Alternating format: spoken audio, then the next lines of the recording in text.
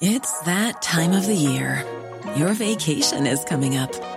You can already hear the beach waves, feel the warm breeze, relax, and think about work. You really, really want it all to work out while you're away. Monday.com gives you and the team that peace of mind. When all work is on one platform and everyone's in sync, things just flow. Wherever you are, tap the banner to go to Monday.com.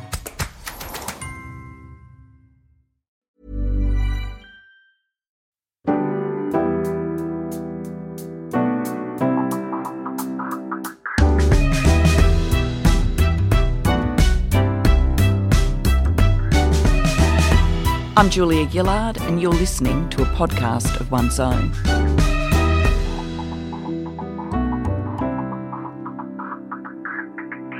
Angela Saini is an award-winning science journalist and author. She has worked as a reporter for numerous media outlets, including the BBC, The Guardian, New Scientist, and National Geographic. In 2020, Angela was named one of the world's top 50 thinkers by Prospect magazine. And in 2018, she was voted one of the most respected journalists in the UK.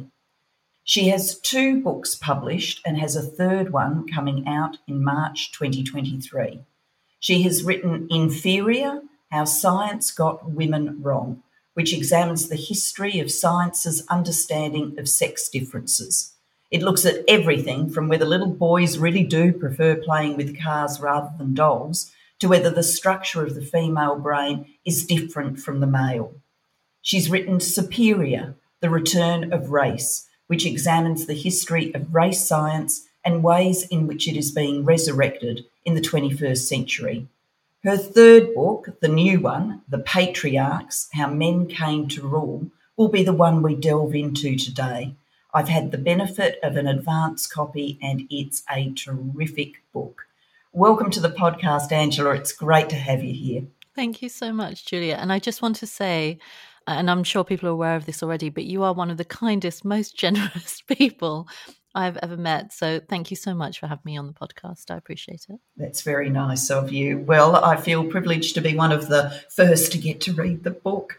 Before we get to the book, I'm going to take you right back to the very beginning, right back to your childhood. Can you tell us a little bit about your family and how it felt when you moved from a very multicultural area in East London to the almost exclusively white area of South East London when you were 10? How formative was that experience for you?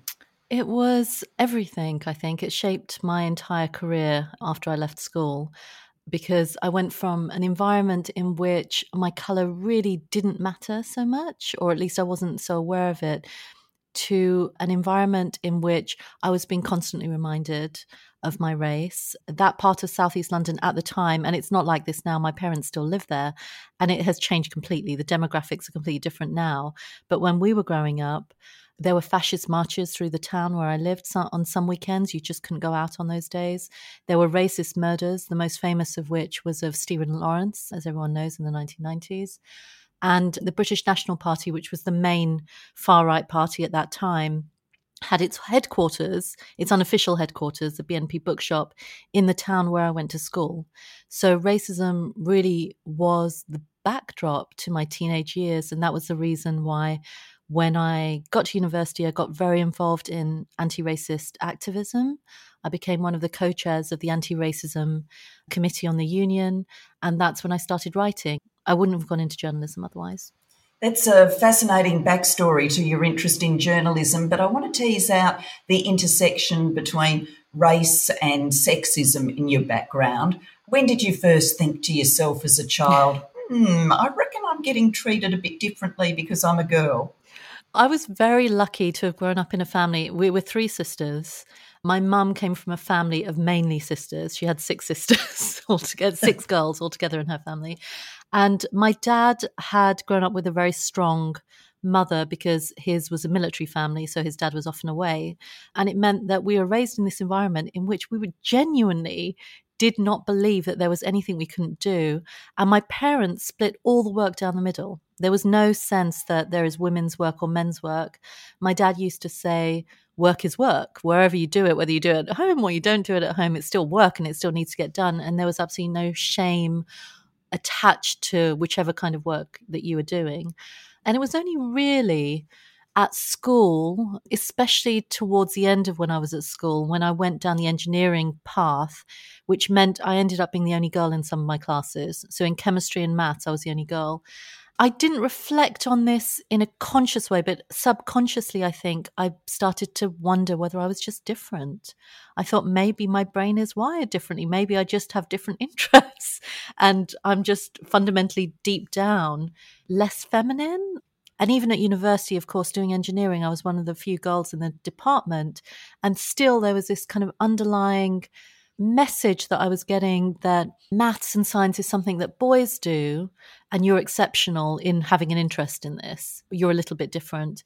It was only really when I was writing Inferior and I saw the data showing the lack of psychological differences or intellectual or cognitive differences between men and women that I really started to reflect on why it was that I had made choices that other girls had not made and why we have these stereotypes in society.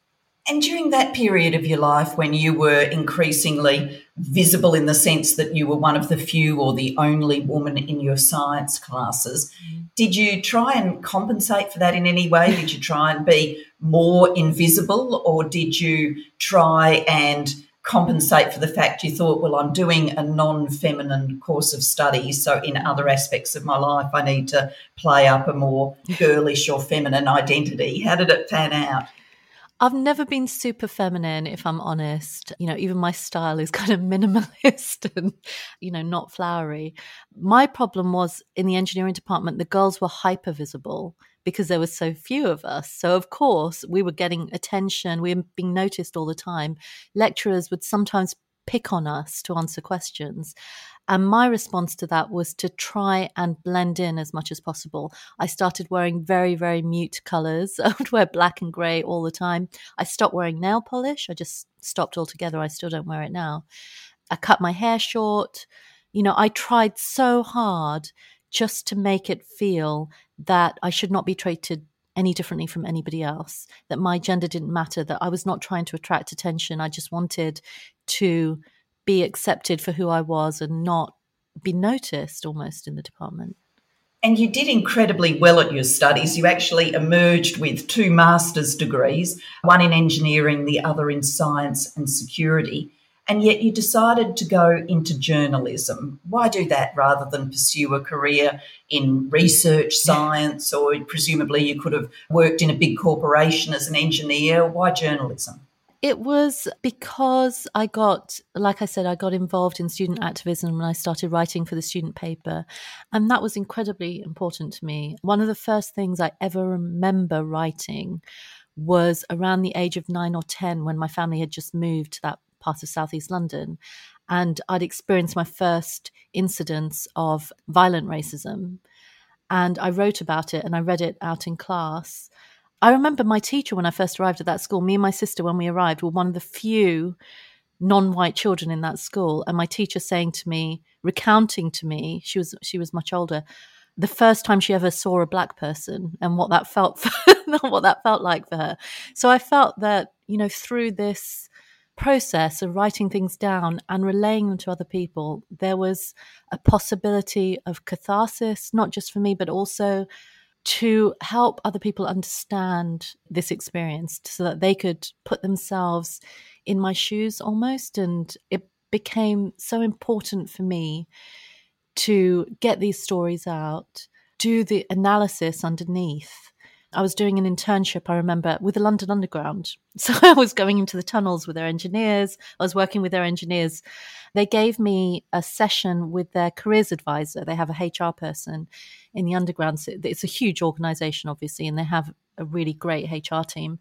And at the end, she said, Angela, look, your passion really seems to be writing and journalism. Why don't you just try it? And then if it doesn't work out, you can come back to engineering. That's a wonderful thing about engineering. It's such a bankable degree, which is why I always encourage women and girls to pursue it as a career, because it really is such a great degree to have. It's broad. It teaches you so much. It shows you how the world works. There's no shortage of jobs if you have an engineering degree. And so I thought, fine, I'll try it. And actually it worked out because I was different from other journalism entry people, as a graduate, I was very numerate. I understood the world in a slightly different way. So I found it, a real benefit to my career to have that as my educational background. And you have been able to take your deep knowledge of science and help us better understand our world through it. Mm-hmm. For example, you've really deeply explored the way that women have been systematically excluded from the practice of science for centuries, and that there are entire branches of pseudoscience that have been fabricated to give the idea that women are too weak or feeble to do various things. Can you tell us a little bit about that theme of your writing? It's truly fascinating. Well, I'm sure these are stereotypes that you've encountered as well, but they're so ingrained. We're exposed to them from such a young age, and not just that. Because we're exposed to them, we also play up to them. We try to meet that expectation that we will be a slightly more fragile, or slightly more vulnerable, and then they become self-fulfilling prophecies in a way. And I think that's one of the themes of my work: is not just how culture shapes us, but how we in turn shape culture through our behaviors and actions because of the way that culture has shaped us. I wrote Inferior after I had my son. I was going back to work, and obviously at that point, having been 9 months or something out of out of the workforce, I had to take what I could get. And usually I'd written about physical sciences topics, engineering, that kind of thing. But an editor asked me if I wanted to write about the menopause. And this was a completely new topic to me. I hadn't really thought about it. Menopause for me personally seemed a long way away. I spoke to my mother-in-law about it, actually, because she had a really good experience. She enjoyed her menopause because for her, she was just so relieved to get her periods out the way. And she didn't suffer some of the huge side effects that I know some women suffer. We have so many different experiences. For some, it's a terrible experience. For her, it happened to be a really good one. And I was just fascinated by this question of why do we experience this at all? What purpose does this serve biologically? So I was looking at evolutionary explanations for why women lose fertility and why we go through this change. And it happened that at that exact moment that I was writing it, a paper had just been published by 3 male scientists in Canada arguing that the reason women experience the menopause is because throughout evolutionary history, and this was going to sound bizarre, throughout evolutionary history, older women just haven't had sex. It's just such a bizarre thing to say that, older men were having sex with younger women, but older women weren't having sex. And of course, when the paper came out, it was critiqued heavily and ridiculed also in some circles because there just wasn't a good mechanism to explain that. And not just that, it doesn't chime with anyone's experience. How many older women do you know that aren't having sex? So I looked into this, and actually there was the leading counter hypothesis. The grandmother hypothesis says that the reason we live so long into our infertile years, because of course all primates lose fertility eventually. The only difference is that they happen to die around the same time that they lose fertility, and we live so long into our infertile years, is that the presence of a grandmother is so crucial to the survival of her children and grandchildren that we have pushed our longevity further and further. And we have a really good mechanism for this. In fact, we can see in statistical data even now that the presence of a grandmother increases the survival rates of her children and grandchildren even now in the 21st century. So what fascinated me was that mainly women had worked on the grandmother hypothesis and mainly men had worked on this patriarch hypothesis. And if science is really fair, then why would the gender of a researcher matter? Why should it make any difference? That's what I had been taught, that science is neutral. It doesn't matter who you are. It makes no difference. And actually what I found was it does make a huge difference. And that's why the science of sex difference is such a political battleground. That's fantastic, and a big shout out to all the grandmothers who are listening to this podcast. They'll be very pleased to hear all of that. That brings me very squarely to your wonderful new book, The Patriarchs, How Men Came to Rule. I'm going to refer to the cover art as ironic pink. We delved into ironic pink with the Not Now, Not Ever essay series last year, so great to see the ironic pink. It's an incredibly eye-opening analysis of the commonly believed myths around patriarchy. You basically myth bust a lot of the time. But before I take you to some of your myth busting, because I really loved it, I think we should define our terms. What do you mean by patriarchy in this book? This is one of the fundamental things I struggled with, because I think we use the term in such a broad way to mean practically everything. Anytime a woman is disadvantaged or anytime something unfair happens, and I do this myself, that's the patriarchy's fault. I remember when the microphones didn't work at one of the events I was giving, and I joked for the audience, that's the patriarchy. So we have this kind of vision of it. We imagine it as something monolithic, almost conspiratorial, as though there's something happening behind the scenes that is working to disadvantage women all the time, no matter what we try and do. And I wanted to pick underneath that and ask, actually, how does this play out in actual societies and different cultures and across time? And what you see is a great deal of variation. Every single culture in which you have patriarchal systems, and of course they're not universal. This is one of the points I try to make in the book. And in fact, the only illustration in the book is a map of matrilineal societies, which do not follow the same rules. But everywhere that you see male domination, it takes different forms. So one of the arguments I make in the Patriarchs is that there is no single patriarchy. What we actually see are multiple patriarchies, context-specific and time-specific, and they're constantly being remade, and they're far more fragile than you might imagine. They're not monolithic. They're not conspiratorial. They've just been built up in layers and layers and fed into our other systems of law and knowledge and science and religion until it feels monolithic and conspiratorial. It feels all-encompassing, when in fact all it is kind of woven into different parts of our life, but again, in different ways depending on where you live. So in some parts of the world, yes, patriarchal systems are thousands of years old. In some areas, though, they are no more than 100 years old. In fact, there are people still who can remember the encroachment of patriarchy into their societies. The book does uncover all of that local difference of culture and context, and yet it is really fighting, I think, against beliefs that many people would have, including many feminists, about why there is patriarchy. And so let me put a few of those beliefs to you.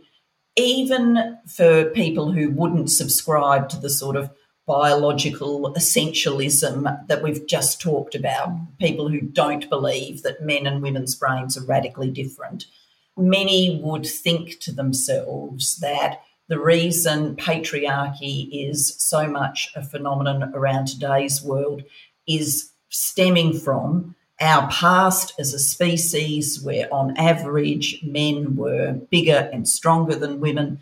That physical ability to dominate ultimately came to shape societies that were based around domination too. And that's the explanation for all of it. What would you respond to that with? Oh, I hear that quite often. And I think that's a very logical conclusion to come to when you look at the world. And we know that men are on average slightly bigger than women, although that size difference does vary culturally as well. But there is very little evidence that, actually there's no evidence to suggest that male domination stretches all the way back into deep time. We don't see evidence for that. In fact, it is quite universal now among anthropologists to accept that male domination is something that came quite late into our evolutionary history, that we can trace a history of it. And in fact, that's what I'm trying to do in the book, is trace that history.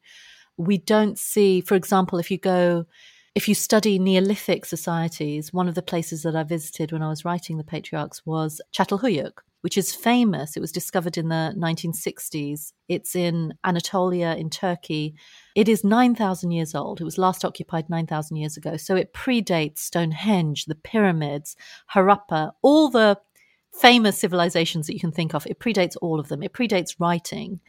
And it's very sophisticated. This was a settlement in which thousands of people lived, where the houses and the artwork are very complex. We don't know what people were thinking because, again, we don't have written evidence. But what we can know from the remains is that this was not a gendered society. This is one thing that the lead archaeologist there told me, is that over time it became clear to him that you do not see differences in what people ate. There weren't even big size differences between men and women. They spent roughly the same amount of time indoors and outdoors. They were doing pretty much the same thing. And there were female figurines everywhere. So right throughout the Neolithic, what you see is this abundance of female figurines, not just in Çatalhöyük, but right across that region, across the Fertile Crescent. So we just don't have very good evidence pointing to a heavily gendered society, but we do have that later on. So thousands of years later, as we move into ancient Mesopotamia and then antiquity, from where we do have written records, very slowly and gradually you see the use of gendered language and gendered laws creeping in, slowly restricting, and this is led by states, not by families, states restricting what people can do and promoting large families, for instance, because they want to keep up population, promoting this idea of loyalty to the state. So sons would have to give themselves over to be available to fight for the state. And from that, this whole host of gendered stereotypes about masculinity being about being able to go to war and being macho, and femininity being about nurturing and, still the ideas that we have today about being more housebound. But like I say, that emerged very, very late into human history. It's only really in ancient Greece that you see this separation, separate spheres of a woman's place is the domestic one and the man's place is the public one. In terms of that transition, many people would believe that it's all explained by settlements originally being far more gender equitable, as you've described, but then the militaristic culture bringing invading conquerors who, were groups of people, large groups of men who had decided to adopt this militaristic outlook on the world and to take the projection of physical force to places where they could reap rewards, whether those rewards be in goods or the domination over other human beings. And there's been quite a current in a lot of feminist literature that, we used to originally live in peaceful, nurturing, goddess-worshipping societies, and they got overwhelmed by these conquering hordes. Is that right? Well, this is one of the things that I was most intrigued by, and I devote a lot of the book to exactly this question. It actually emerged as a narrative in the 19th century. This was the first time in European history, at least, that people first started looking at prehistory and asking, well, how did we get to this? And one of the leading thinkers who created an entire theory around this was Friedrich Engels, who co-wrote the Communist Manifesto. So he argued that all societies had originally been matriarchal. And one of the reasons he said that was because there were indigenous societies that European colonists had encountered that were matrilineal, in which women had a lot of power. And they thought that they must be more primitive. And so maybe they reflect how we used to be. And now we've become male dominated. Why is that? Which is, again, is a flawed way of thinking, which I'm not going to go into right now. But Friedrich Engels' argument was that then thousands of years ago, at a time we can't necessarily identify, there was this world historical defeat of the female sex. And that phrase has really rung through feminist literature for decades, even in the 1970s, 1980s, and sometimes even now. I hear people making this assumption that we were matriarchal once and then society became patriarchal. And again, we don't have good historical evidence for that, but I wouldn't ditch the idea that a change did happen, because changes did happen. That some things did happen. They just happened over a very long period of time, and they weren't quite as binary and simplistic as that theory kind of claims them to be. So, for example, we have very good historical evidence now from genetics as well as archaeology showing that there were huge migrations of people from the Eurasian steppe into Europe and parts of Asia, and that their cultures were possibly different from the cultures that they were entering. But there was already social changes happening in those regions already. So around 7,000 to 5,000 years ago, what you see is the number of men having children declining. So fewer men are having more children than most other men. The number of women having children stays the same. And in genetics, they call this a kind of Y chromosome bottleneck. And in fact, it's still happening today. So people talk about the Y chromosome shrinking, and large proportions of men, even today, related to single ancestors that we can trace back into history. So social changes were happening, between 7,000 and 5,000 years ago. What precipitated those changes, I think, is more complex, but we shouldn't reduce it to this idea that it was led by men and women were the vulnerable, almost inevitable victims of it. That would be a really ahistorical reading, I think, not least because we know in militaristic societies, for example, in ancient Sparta, women were heavily invested in the militaristic aims of the state. We have these laconic sayings from Sparta of women telling their husbands to go to war, shaming their sons and their brothers and their husbands for not being brave enough when they're fighting. And also we have women warriors. Some of the earliest evidence that we have of women warriors is from the Eurasian steppe, from thousands of years ago, women being buried with injuries with weapons. So I think the picture is a bit more complex. The book does take us in a beautiful way to much of this complexity, and there are some fantastic word portraits in here and facts that you recount which leave you thinking for many, many hours afterwards. I want to take you to a couple. One is about language, and you tell us in the book the very earliest written examples we have of Indo-European languages belonging to a branch spoken across ancient Anatolia, including Hittite, do not appear to have a grammatically separate feminine gender. The feminine gender would have been added to the other Indo-European languages at some point. It is definitely there in these languages from 3300 BCE, but not before 4000 BCE. So another complexity, that there were languages widely spoken where there aren't gendered pronouns, and yet they emerge in those languages hundreds of years later. What do you think is going on there?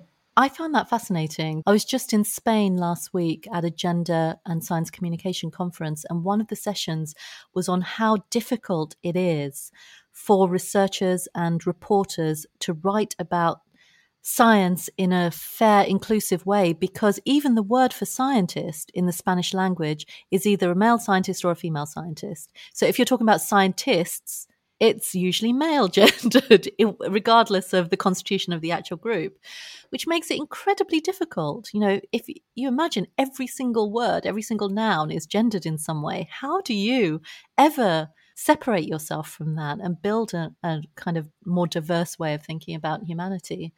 I do think our languages betray our gendered histories. They tell us something about the way that our ancestors valued and thought about gender. And this is perhaps why some languages are less gendered than others. But certainly, as Alvin Clockworth was saying in that quote from the book, that when you go back into prehistory or into very ancient history, you don't see language as gendered as it becomes later.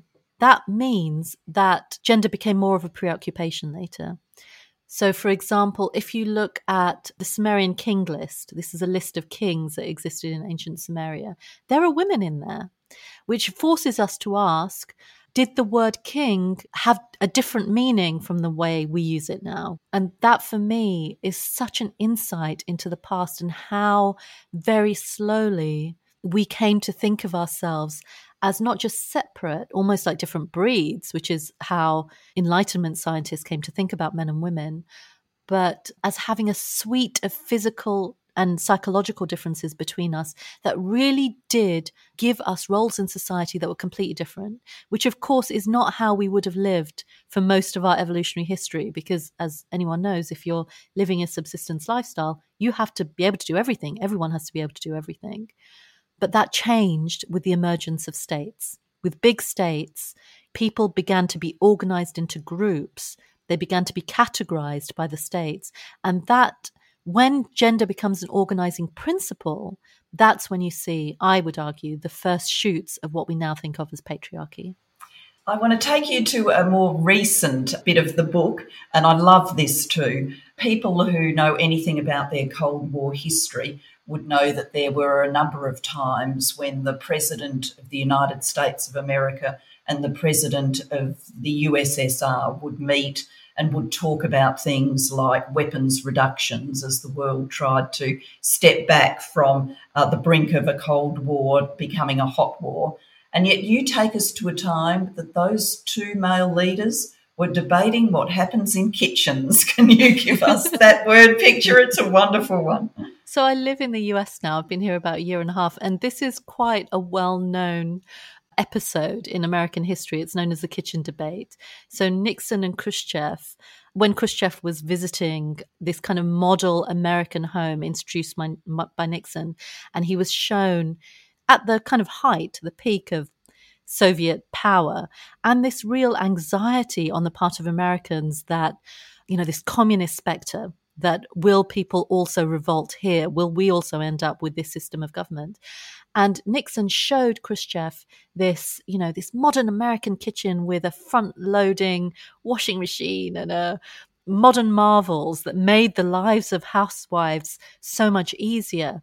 And Khrushchev's response was, well, we don't treat our housewives as property. Our men and women both work and, we have gender equality. And this gender debate was a really big part of the Cold War battle. We kind of forget ideologically just how crucial it was. It really underpinned so many of the stereotypes that I still see in the US now about the Soviet woman, the big, sturdy Soviet woman, who's almost masculine in her appearance. But that comes from exactly that time when American men were coming back from war, and women who previously had been entering universities in quite high numbers and had certainly entered the workforce during the war were now expected to stay at home and be housewives while the men went out to work. Meanwhile, in Soviet Russia, exactly the opposite had been happening. Of course, Soviet Russia was the very first country to legalize abortion. That was in 1920. And it introduced very quickly measures to make sure that everyone was expected to work. And this was true not just in Russia, but also in other Eastern and Central European socialist states. Women were sent to technical colleges. There was a real effort to undermine this idea of women's work and men's work, that, you should all be working, and it was appropriate for women to work and do what men were doing. And it really dramatically changed how people thought about themselves in these former socialist states. So norms about gender were completely different. Divorce rates were higher. In some states, for example, in Hungary, I was interviewing this wonderful researcher in Hungary who was telling me that when she was growing up in the 1970s and 1980s, her parents, who both worked in Budapest, would go and take their linens to the laundry, and the laundry would do them, and then they would just bring them back, and it was super cheap. And their food, they would go and eat in the canteen, and her mum hardly ever cooked. And she was quite shocked when she travelled to North America and saw women cooking and thought, what is this? People are cooking dinner. This just doesn't happen in my household.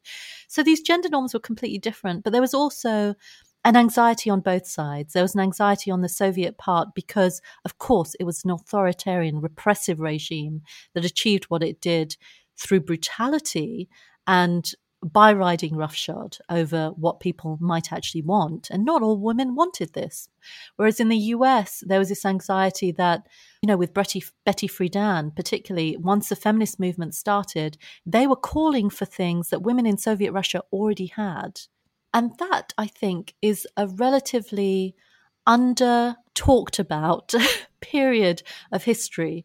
What you see in these very repressive authoritarian socialist states, and I'm not calling for communism, again, in that form, of course not, but what we shouldn't forget is that this was, in the 20th century, perhaps the first example we have, the boldest example we have, of people actually trying to smash the patriarchy. You talk in your book of the numerous ways in which women keep patriarchal structures alive. One example you give is where daughter-in-laws go and live with their husband's family and effectively become a servant for the family. And when they become the mother-in-law, they enforce the same rules against the next generation. Or you refer to women who see some rules of faith or custom that need to be imposed on the next generation. You talk about female genital mutilation, for example. And you also talk about how internalised taking a lesser share can be. The women who take less of the food at a meal because they've internalised that that's their role. I mean, with all of these many examples about how women reflect what the patriarchy wants of them and thinks that they are actually choosing it, how can we make change? Well, the reason I included those examples is because often when we talk about patriarchy in feminist circles, we're talking about Europe and the West. And I wanted to illustrate that it takes different forms depending on where you are in the world. And certainly in Asia, in the Middle East, in Africa, that mother-in-law, daughter-in-law dynamic is one of the main vectors for patriarchal structures. There's absolutely no doubt about it. You see it again and again. In fact, it's such a common trope. It's repeated in soap operas and films. It's just dominant, and it really does shape the lives and fortunes of women. Where it comes from is that in patrilocal cultures, so these are cultures in which women leave their own family home to go and live with their husbands. So you're essentially leaving the comfort and safety of your family, of your kin, people who've known you since childhood, and joining who in some cases can sometimes be strangers. It's not that long ago, my mum's generation, in which women would sometimes get married without ever having met their husband, sometimes moving very far away. And in fact, one of the examples I give in the book is of women who have moved country with their husbands and the domestic violence and abuse they sometimes suffer at the hands of their in-laws, which is a big issue in diaspora communities in Europe and throughout the West. And that situation, of course, as you can imagine, creates an imbalance of power. If you are on your own in a family in which everyone knows each other and is looking out for each other, but you're the new one, and you already are expected because of cultural expectation to, be a bit deferential to your husband and to your parents-in-law, then of course, it creates a kind of master-servant relationship in some cases. And in fact, the parallel I give is with slavery. It's not that it is literally slavery, but certainly you can see echoes of it in the way that marriage customs have developed and the institution of marriage has developed, in the way that, you are almost, expected to be subservient, to give yourself over, to be completely submissive to this new family that you've joined. And in fact, now it's only relatively recently that forced marriage, which is the most extreme form of this patrilocal marriage, has now been classified officially by the International Labour Organization as a form of modern day slavery. So there are many millions of women and girls today living in conditions like this, patriarchal conditions, patrilocal conditions in which they are essentially slaves. That is, I think, the foundational patriarchal institution, how that happens and how that developed. Now, going back to your question, when we perpetuate these things ourselves, when we become mother-in-laws and behave terribly to our daughter-in-laws, and then they grow up and do the same, and this cycle just continues, or when you see aunts and mothers pushing their daughters to have FGM, even though they know how painful it is, because they feel it will serve them in society if they have this procedure done. They know it will be easier for them to get married. All of this, we know, is in the service of this culture that serves men, but we also have to live our lives. And we have to make it work somehow. We have to draw power and agency where we can. And so we just keep replicating it. We just keep doing it because that's all we have. When you have no way out, then what else can you do? You have to just buy into the system and make it work for you as an individual in whichever way you can. So I'm not condemning the women, of course, who find themselves in this situation, because often they will have no other choice. They will have nowhere else to go. The question is, how do we break that cycle? How do we interrupt it? And how do we detach it from our commitment to tradition and culture, which I think is such a dangerous game, because we can find ourselves then, as women, defending things that should be indefensible, as a human rights issue, indefensible, but we defend it because of culture. You conclude the book by talking about the way in which our societies from time to time have jumped to a new rainbow. You use the terminology Your exact sentence is, as far back as we can see, humans have landed on rainbows of different ways of organising themselves, always negotiating the rules around gender and its meaning. Nothing has ever been static. How do we jump to that next rainbow that we want to be on? Oh, I wish I knew. I mean, you're one of these people, obviously, as a kind of trailblazer in this respect, that just by living differently, by making the choices that people don't want you to make, defying convention in those small ways in our everyday lives, we can really change things. When I started writing The Patriarchs, the final chapter is on Iran, the Iranian Revolution of 1979, which was devastating for women in lots of different ways, not least because women had participated in that revolution and had hoped for something better afterwards. And as I was finishing the book, of course, a protest started after Mahsa Amini's tragic death, started happening in Iran. And it did force me to ask myself, how do we achieve change? Is it through reform or is it through revolution? Which actually delivers in the end? And what we do know is that, at least in the last century or so, the revolutions haven't always worked. Not least because you need a replacement. You need an alternative. If you're going to revolt and overthrow everything, what takes its place? And that was the tragedy of the 1979 revolution in Iran, that what took its place was worse for many people. Not for everyone. The conservatives wanted the Islamic regime, but it wasn't good for everyone. And again, with these protests in Iran, we have to ask ourselves, well, if they work, if that revolution really does happen, what would take its place? What do we have instead? And what we have seen is that in European societies, which have, historically had some of the most entrenched patriarchal beliefs of anywhere in the world, that deep idea of women's intellectual inferiority really does come from European thinking. They have achieved that change largely, partly through revolution, but often those revolutions are around class rather than around gender. But they have achieved it through reform. That slow piecemeal reform. It's not comfortable because all of us want it fast. We want it now. We don't want to have to wait generations. I don't want my children to have to wait for that change. But at least you get there with everybody on board. But if we are going to take the revolutionary approach, and I would love that, I would love to see radical alternatives to how we live now, then we have to have that radical alternative in mind. We have to know exactly what it will look like.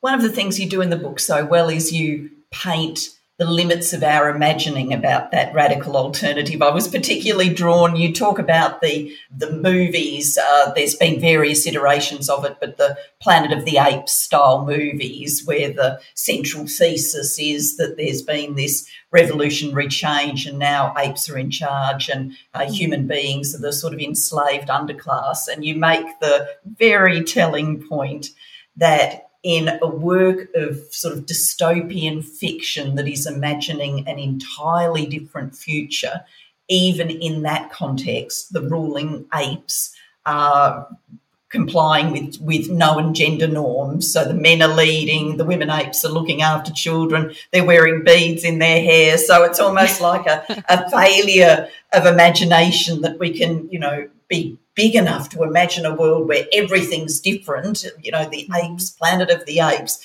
and yet we aren't big enough in the vision to also completely reimagine gender relations. So it's a call to us to be very big sky about that imagining. I'm going to come now to the questions that I ask each guest. Let me start with, what's the worst misogyny that you've ever experienced? Well, I'll tell you the worst experience I had, which may not sound that bad. And I won't go into, I think after Me Too, a lot of us have examined our relationships and things like that and have recalled things in a very different way now. And I won't talk about that now because I would not talk about it. But when I got married, my in-laws, who I absolutely love and adore, who are really wonderful people, and everything that I've said about in-laws does not apply to them. I just want to be clear. We've built a very good, at times fractious, but often very warm and close relationship. But they were very keen for me to change my surname to match my husband's. And I had a number of quite tense arguments, I remember, with my father-in-law about this. And what I said to him was, if one of us has to change our name, why can it not be him? And the only answer he had was tradition. That's not the tradition. The tradition is this way. And because of that, I capitulated in allowing my son's surname to be my husband's surname, which I still regret to this day. I still feel that I shouldn't have done that, and I wish I'd stood up and not capitulated. Yeah. If you had all the power in the world just for a moment, what's the one thing you would change for women? I would end child marriage and forced marriage. It's a great answer. Since the Nobel Prize began over a century ago, fewer than 3% of the science laureates have been women, and they were almost always awarded jointly with male peers. Only one woman of colour has ever received the award for science. Over the past 10 years, women have made up 9% of the Nobel laureates for science, with only 8 women receiving awards for science compared with 78 men. What's your reaction to those statistics? Well, we have to remember that that is a product of legacies, centuries of exclusion, deliberate exclusion of women.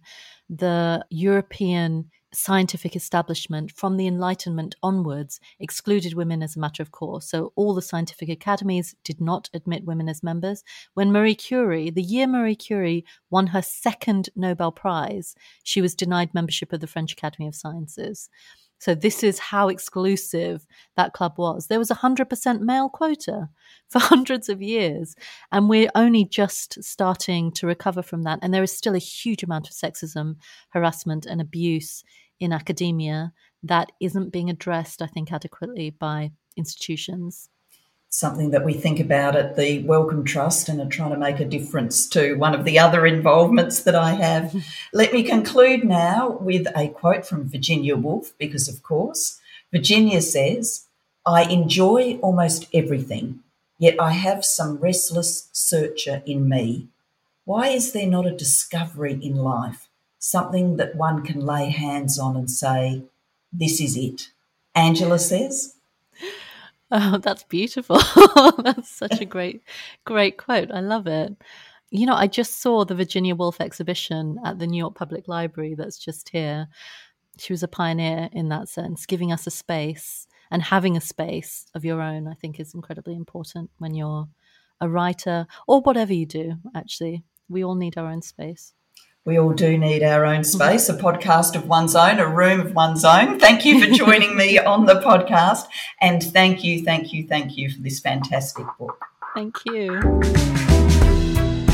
A Podcast of One's Own is created by the Global Institute for Women's Leadership at King's College London and our sister institute at the Australian National University, Canberra.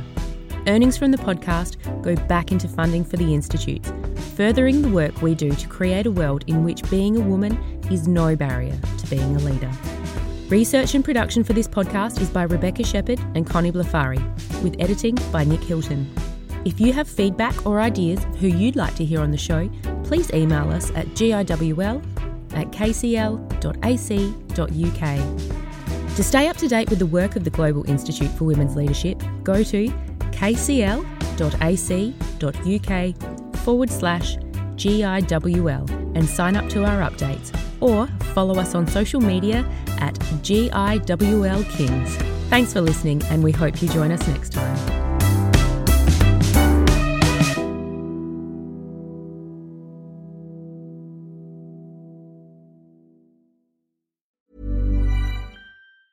Small details are big surfaces. Tight corners are odd shapes. Flat, rounded, textured, or tall. Whatever your next project, there's a spray paint pattern that's just right. Because Rust-Oleum's new Custom Spray 5-in-1 gives you control with 5 different spray patterns. So you can tackle nooks, crannies, edges, and curves without worrying about drips, runs, uneven coverage, or anything else. Custom Spray 5-in-1. Only from Rust-Oleum.